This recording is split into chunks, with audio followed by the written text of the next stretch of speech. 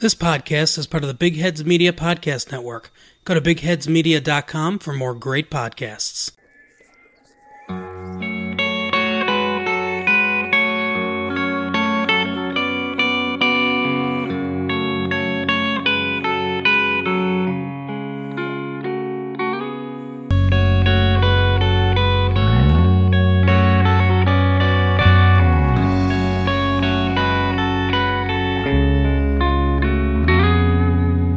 Welcome back to How Will I Die presents Would I Survive, the show where I, Nicholas Howe, explore the possibilities of survival in horror movies, and for this episode, horror shorts. This is part 2 of a two-part series where I look at the Halloween 2019 Film Fest shorts and decide whether or not I would survive them. The rating scale for this is going to be 3 parts. There's either would survive, which means that I would be able to reasonably survive the situation. Possibility of survival, which means given certain factors, I could survive or I could not. And then finally, we have would not survive. It's exactly what it says on the tin, would not survive. For these shorter films, I'm just going to be doing basically a review description. And at the end of this episode, I will be ranking all 7 of them from my most favorite to my least favorite. Let's go ahead and get started with Ride. The basic premise of Ride is a girl who just moved to the big city ends up joining her friend's soul cycling class, which is basically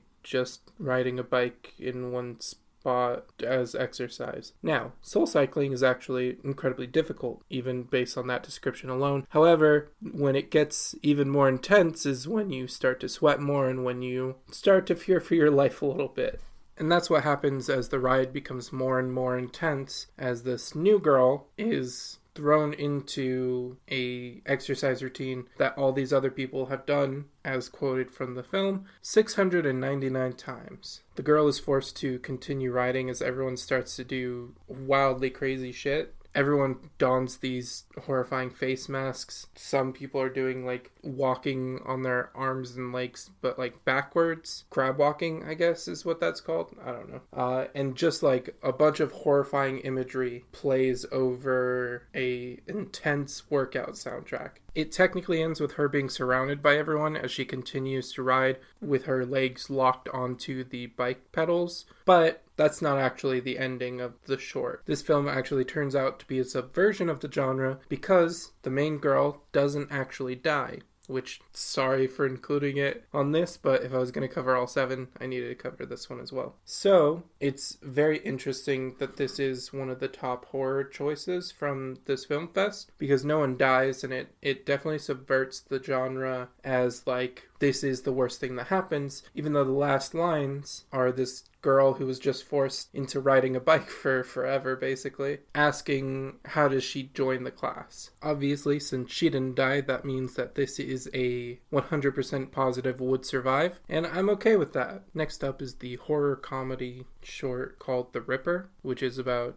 a band practice that goes kind of awry. During practice, the main vocalist asks the secondary guitar guy if he can do anything special after insulting his guitar playing skills, which is a little bit savage, but there are brief moments where the comedy comes through really well in this. The secondary guitarist is like, yeah, I can do something a little special, and he shows them. His special thing is that he takes his head off and transports it in a wormhole type thing directly next to the lead vocalist. This one doesn't technically count as a death because the guy is still alive and he's some sort of like demon person, creature, I don't know. It's not really explained because it doesn't need to be. The first death actually happens immediately after when the guitarist blows the head up of the drummer. Because of magical means of death, this one is not survivable. I would not survive having my head exploded, as much as I would like to believe otherwise. The funniest part about the guy who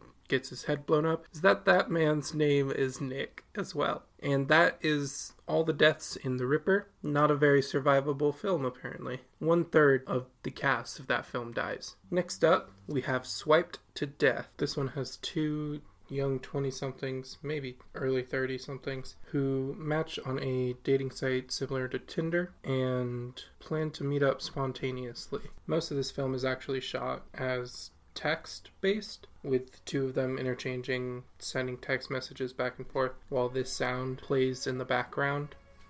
The text contains some heavy foreshadowing, but in the end, they agree to meet up at the girl's house. As the man leaves his house to go over to the girl's house, it's shown that he is in fact a serial killer, which he mentioned in the text messages as a joke, but we do see a dead body. Not quite sure how that person died, assumed by knife stabs, so I'm going to say possibility of survival, as that's the first death in this short film. It ends with another death as a vampire jumps out who happens to be a friend of the girl's and eats the man, and that ends the film on a death. I'm going to say would not survive, as I've stated before, because anything from behind the back, I'm not surviving it. That's the easiest way to take me out, is to get behind me. Lastly, we have the short Undo, which is about a man who is a scientist who creates time travel in a small form. After discovering that his machine works to do time travel, he gets into a small argument with a Halloween ornament of death and tells it its days are numbered, and then he starts to see a specter in the distance. The man attacks the specter with a baseball bat, but the specter ends up turning the bat into rust that crumbles away. The man then hits the specter over the head with a bottle of champagne and ends up killing it, finding out that the specter was himself stuck in a sort of time fluctuation. The first and only death of this short film is frankly kind of weak, but that's life, I guess. I'm going to say possibility of survival. If your body is shifting in and out of existence in time, I don't see why a bottle to the head would exactly kill you. So I'm going to say possibility of survival for this one. And that's it for all the short films from the Halloween Film Fest 2019. Let's go ahead and rank them from my least favorite to my favorite. My least favorite of these is Ride. I didn't particularly like it, and while it served as an atmospheric thriller, the extra added end kind of threw it off for me. Next is Undo. It's an okay story, but it just wasn't really what got me there as far as horror goes. Next up is Hidden Mother. I enjoyed it. It just wasn't as scary as the top few that are coming up. Next up is Dunes, or The Dunes. I really liked this one because of the prop of the hand with the eyeball in it. It was pretty cool. Then it's Flagged is up next in my top 3. I liked Flagged because it seemed like something that could actually happen in real life. Content editors are a big thing, and why shouldn't there be a ghost that specifically haunts them? My second choice is The Ripper. I like horror comedy a little bit more than typical horror, and it's done really well and it looks really good. And then lastly is Swipe to Death. Is my favorite of these 7, just because I really like the story. I really like the idea behind the story that the guy is a serial killer and he ends up dead at the end, and it's all said outright, but the audience is supposed to take it as a joke. And that's my rankings for all 7 of the films. If you watch them, go ahead and let me know on Twitter whether you agree with my listing. That's going to do it for this episode of Would I Survive? A lot of possibility of survival in this one. Let's go ahead and real quick jump into the things and stuff, which I don't have any of. It was a real quick things and stuff,